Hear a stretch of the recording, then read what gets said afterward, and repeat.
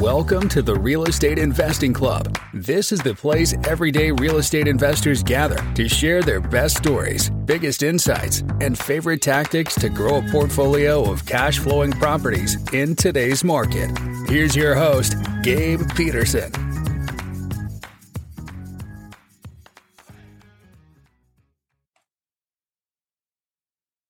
All right. Happy Friday, everybody. It is a beautiful end of September here in Seattle. We are finally getting rain, and most people don't like rain, but here in Seattle, we love it. So I'm having a good day. Today, we have a special guest in the short-term rental asset class in Sief, Khafagi with TechVestor. I am super excited to jump into this. Sief has a lot of experience in this asset class. So, Sief, thank you very much for hopping on the show. Yeah, thanks for having me, Gabe. Absolutely. I told you right before we got on here, we like to start with stories. So, take us to the beginning of your story. How'd you get started with real estate?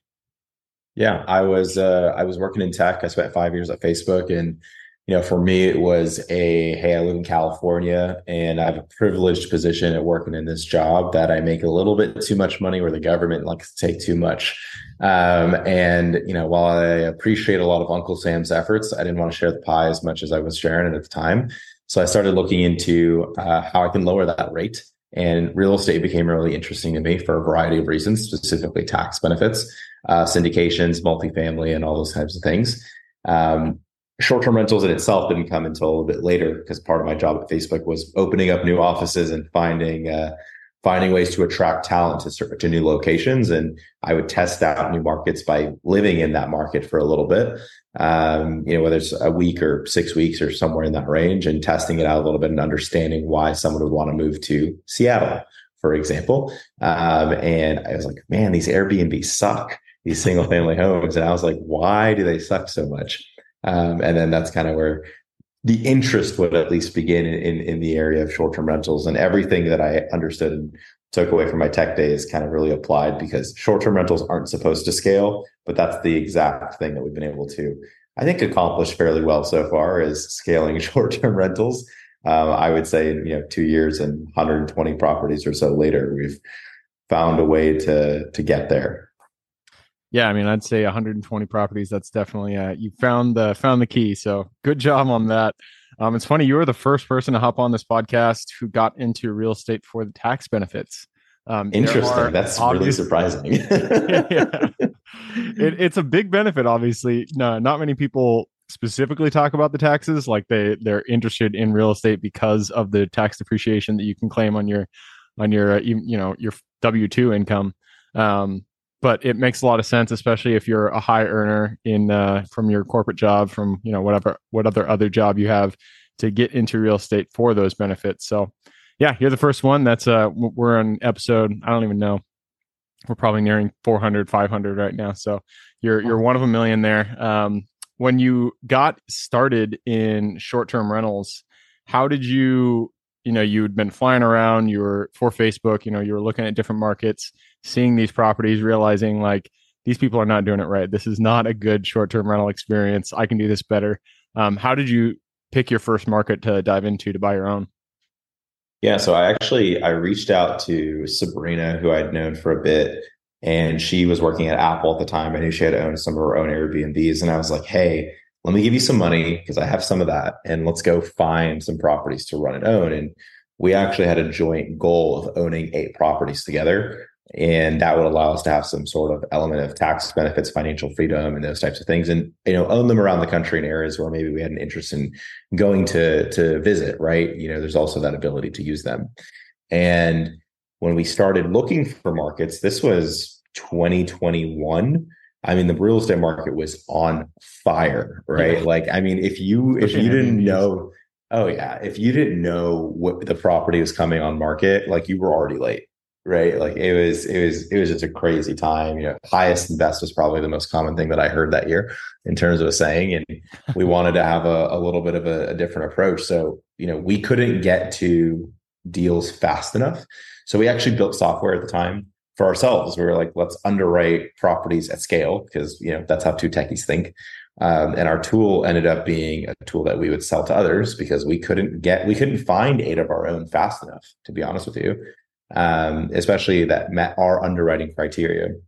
And so we sold the tool, and people would find a property, but then they would leave us after they found a property. The churn and software don't go well together. So we transitioned over to a managed service where we used our own tool to find properties for other people and help manage it and, stand it up and do those types of things. And we were on a Zoom, just like you and I are kind of on one right now, recording this podcast. And, people were like almost jealous of everyone else's Airbnb. And when we had about 8 of our investors on the Zoom, and we decided to ask them, well, why don't we just roll this into a portfolio? Right. And everyone really loved the idea. We had instant buy-in. And, 3 days later, we launched a friend's family and, some coworkers, and we raised $7 million in 30 days. And we were like, okay, clearly the product market fit isn't being passive. There is desire. Yeah. Yeah, there is desire. And so what we learned throughout that experience is that what we wanted for an Airbnb was actually very different than what investors wanted for an Airbnb. And I think we even learned more about what we wanted and what would be a good investment property that's in an Airbnb, right? So we transitioned away from thinking about usage and thinking of it as who's visiting this market. Because if our properties are doing well, we can travel wherever we want to go, right? Spend the money and go from there. So we wanted to find the best profitable properties, but also ones that could sustain long trends, right? We had an 8-year North Star. How could we amenitize them? How could we add technology? How could we understand how to improve them? How could we make sure the guest experience was top tier? And a lot of that starts with a lot of data, and understanding what that data can tell us is a really powerful thing. Yeah, absolutely. So you guys, sounds like you started, your first KPI that you're looking for is a market or I guess tell me, what were the specifics that you're looking for when you were choosing a market? Yeah, I mean, back then, I think we were interest rates were a completely different game, right, in 2021 compared to, say, 2023. But high level, we were looking for, can we get a, 17 to 21% price to rent ratio? That was kind of like the first thing, right? And that was right then and there. You were almost dive into that a little bit more. Explain. Yeah. So if you're buying a $500,000 property, right, $500,000, you want to be able to do $100,000 in gross revenue. Right, that would hit your 20% mark. And how in long-term rentals you have the 1% rule, as many people have called it in the past. This is our 20% rule.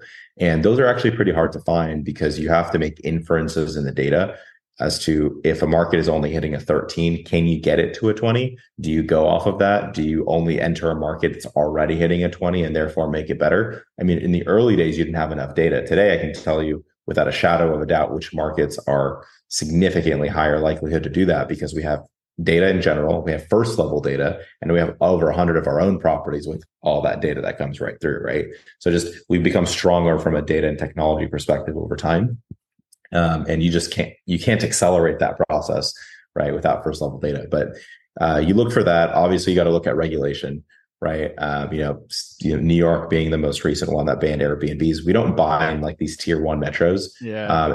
And we hear this all the time. People are like, oh, Airbnbs aren't legal or they're going to die. And I'm like, well, which mass media outlet are you listening to, right? Because if you're looking at Airbnbs in New York or San Francisco or Miami or those types of things, like first and foremost, the numbers don't make sense, to be quite honest with you. But let's just say you do, right?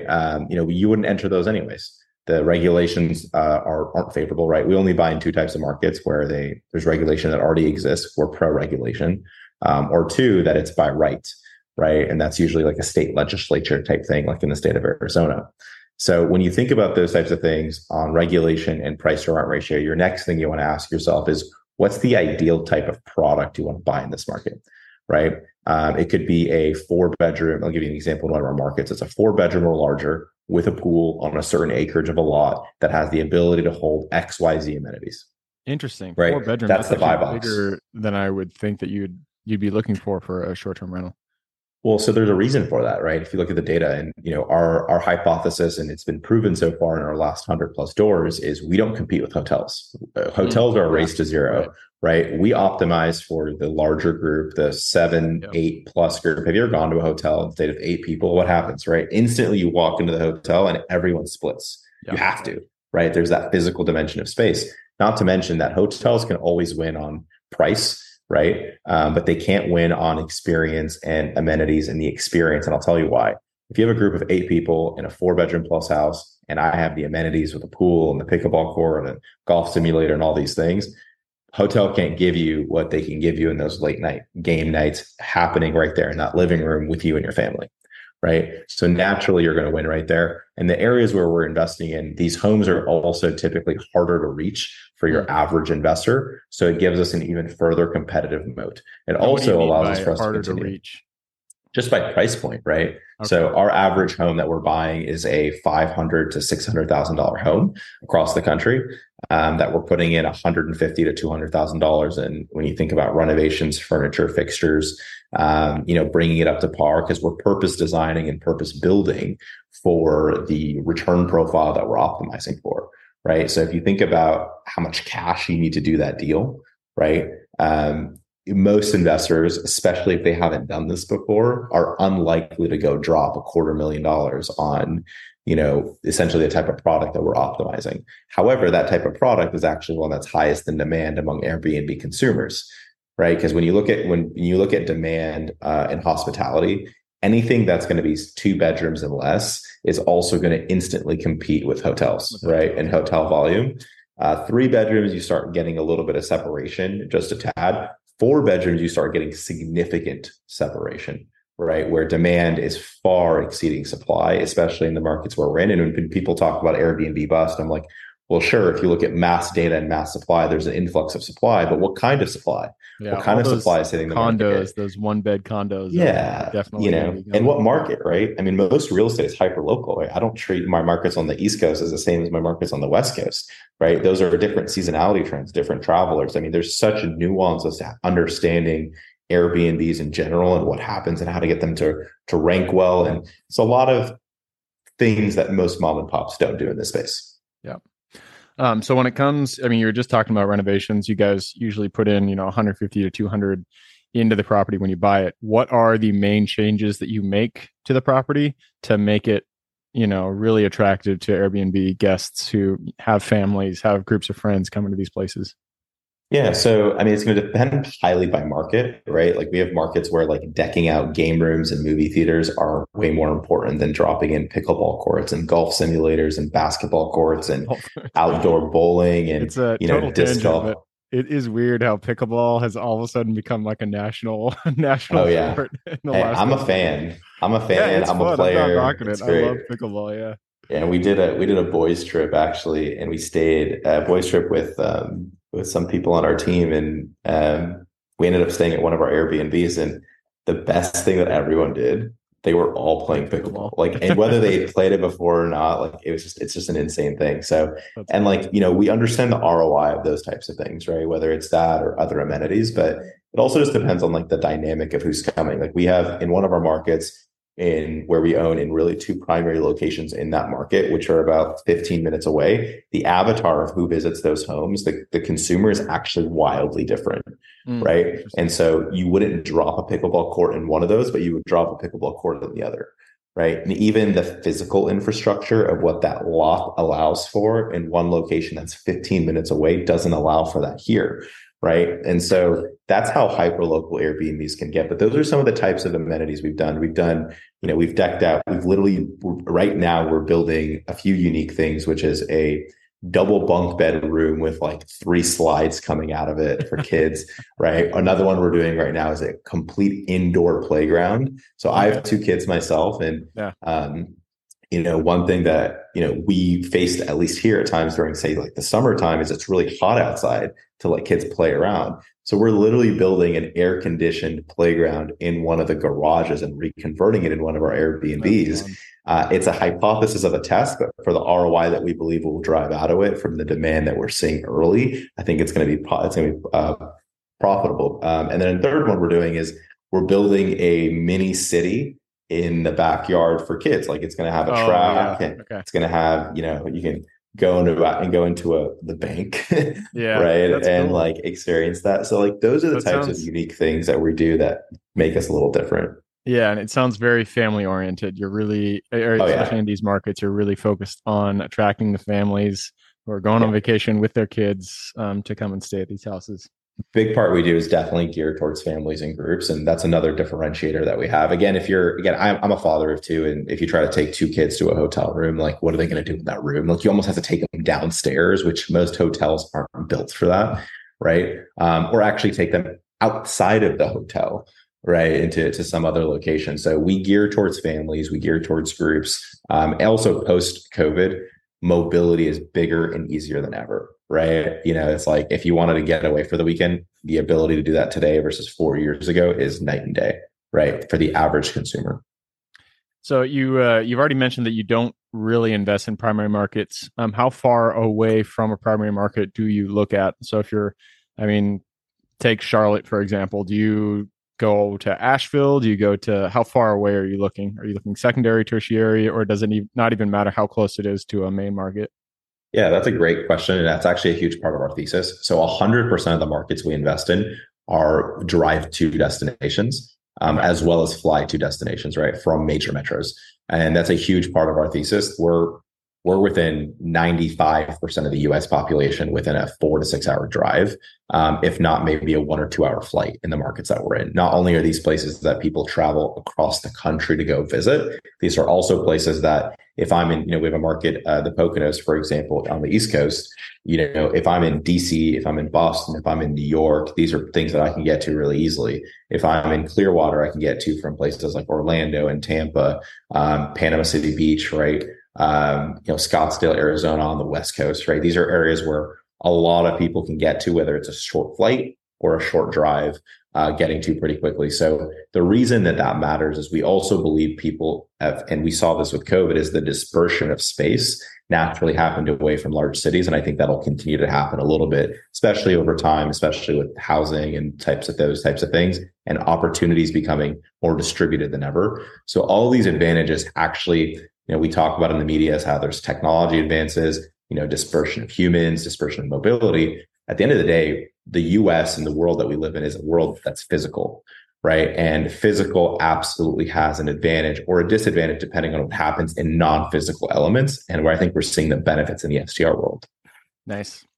Well, it sounds like you guys are doing great. Love to hear that. Before we go on to the quick question round, last question I have for you is, what's your goals for what's your next goals? What are you guys shooting at? Yeah. So today we've raised about 65 million or so, 120 doors or so.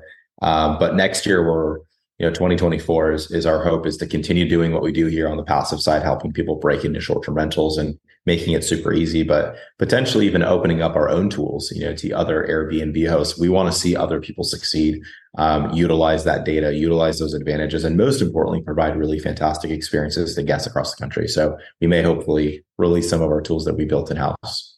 Cool. Right on. All right, man. Well, that wraps it up. It's time to jump into the quick question round. Are you ready? I'm ready for it. Let's do it. Starts with education. It can be any form of education, books, movies, YouTube channels, you name it. I need 2 recommendations, one for general life wisdom and then one for real estate specific.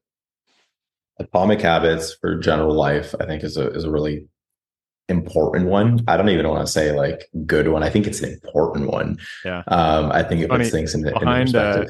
The number one recommended book is through Rich Dad Poor Dad, obviously, because this is a real estate podcast. But Atomic Habits, I think, might come in as the number 2 most recommended book on this channel. I've read it. It's a good one. So it's interesting that you said that. Yeah, I think it applies in many ways to general and life and all those types of things. And then actually the second one you said is real estate. Yeah. So I view real estate a little differently just because we're building like this consumer brand and consumer approach to what we do. So one thing that's important to me is actually there's a book called Made to Stick, and it's all about your ability to get concepts through to a changing world, right? So those are things that are really interesting to us in the real estate space.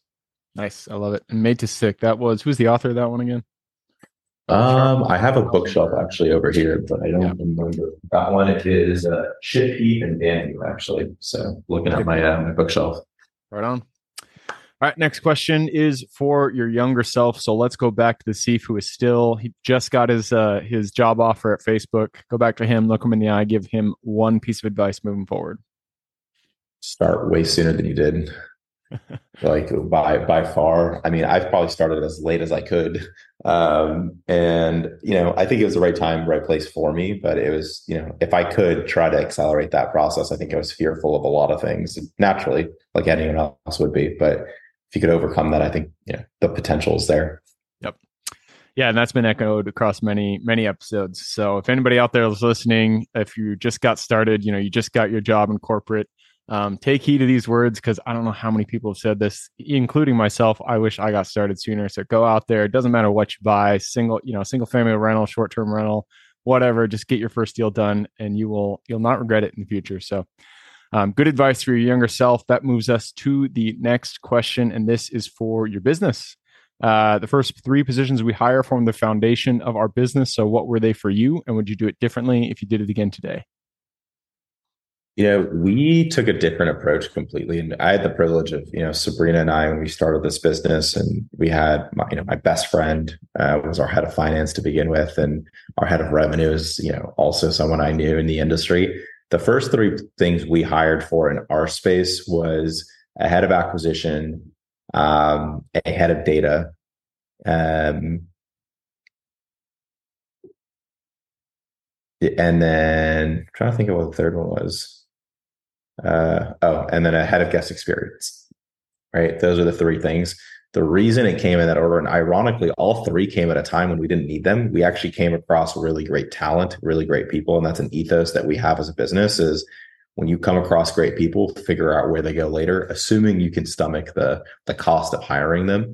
After having spent 5 years at Facebook growing teams, like, I can tell you one thing that tech companies like Facebook do incredibly well, and I think it's their secret advantage. Not only do they just hire well, and that's just a blanket statement, they hire without the intent of knowing what that person will accomplish. And I think that's a very big mindset shift compared to most business owners, right? Like, we hire someone with the intent of knowing what we need them to do, versus bringing in really great talent and helping them understand what this person is capable of.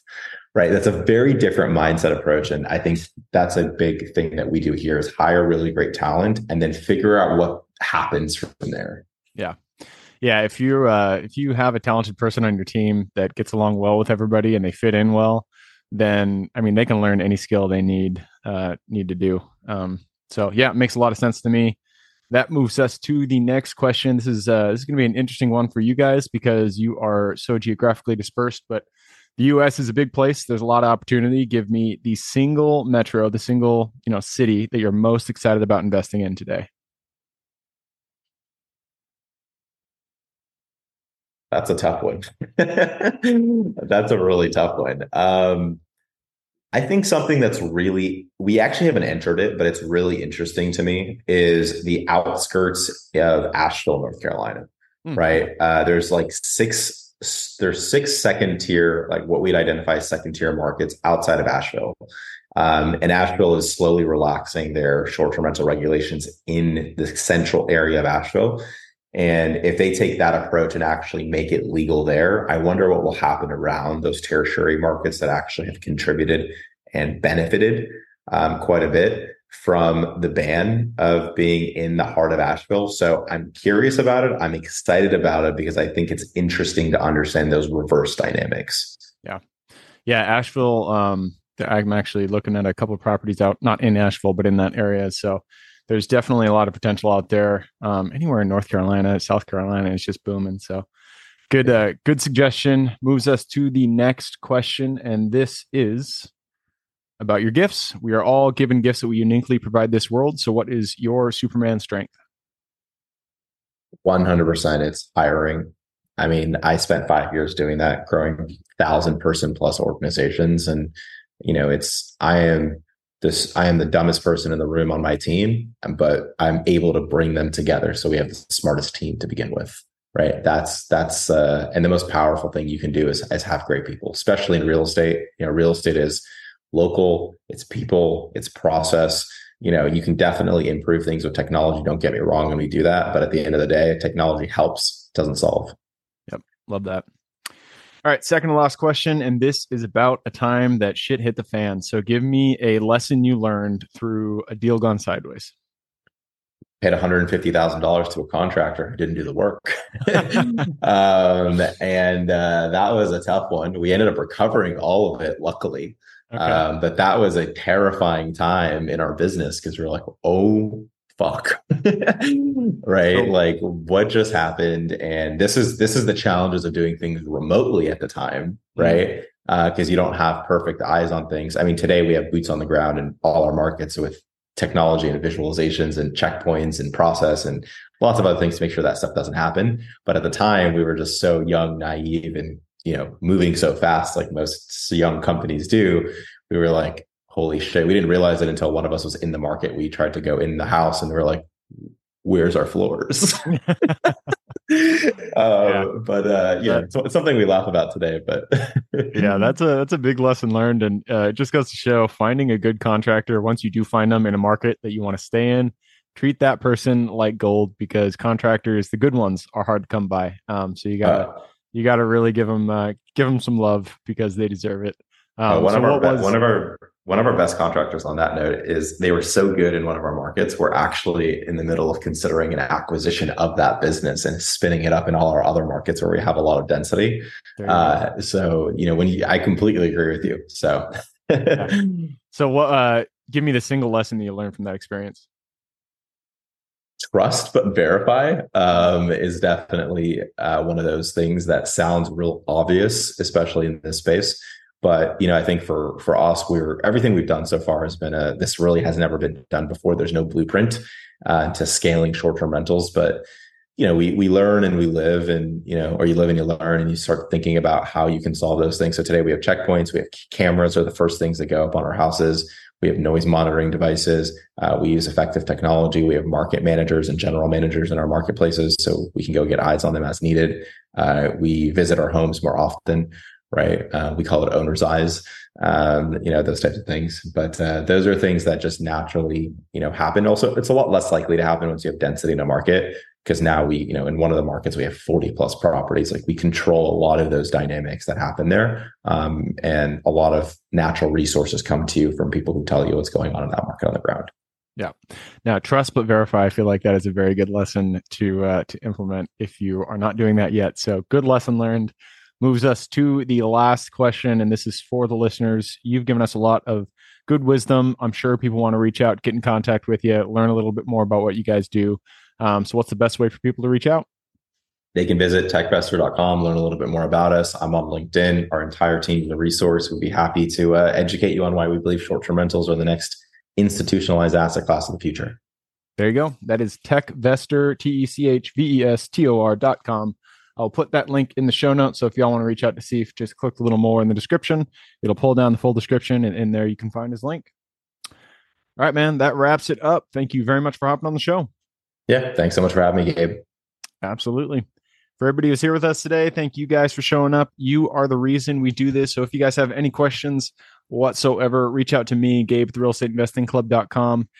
And if you guys want to support the show, all we ask, give us a like, subscribe, share, all that jazz. Other than that, I hope you guys have a great week. Keep rocking real estate, and I look forward to seeing you on the next episode. All right, before I officially sign off, I have a quick announcement to make. If you're interested in becoming a passive investor in one of my deals, my own company, Kaizen Properties, is looking for capital partners for our upcoming projects. We invest in what are known as recession-resistant assets, mainly self-storage facilities, mobile home and RV parks, and industrial properties. If you're interested in investing and would like to learn a little bit more about my company, our investing criteria, and some of the previous projects we've done, go to the Real Estate Investing Club podcast at therealestateinvestingclub.com and scroll all the way down to the bottom of the page. Click on the Invest With Us button. That'll pop up the investor form. Fill that out, and we will reach back out to you as soon as we can. Or if you prefer a little bit more of a personal touch, you can reach out to me at Gabe at therealestateinvestingclub.com. So really, that is it. Again, it was a pleasure hanging out with you guys during this episode, and I look forward to seeing you on the next episode.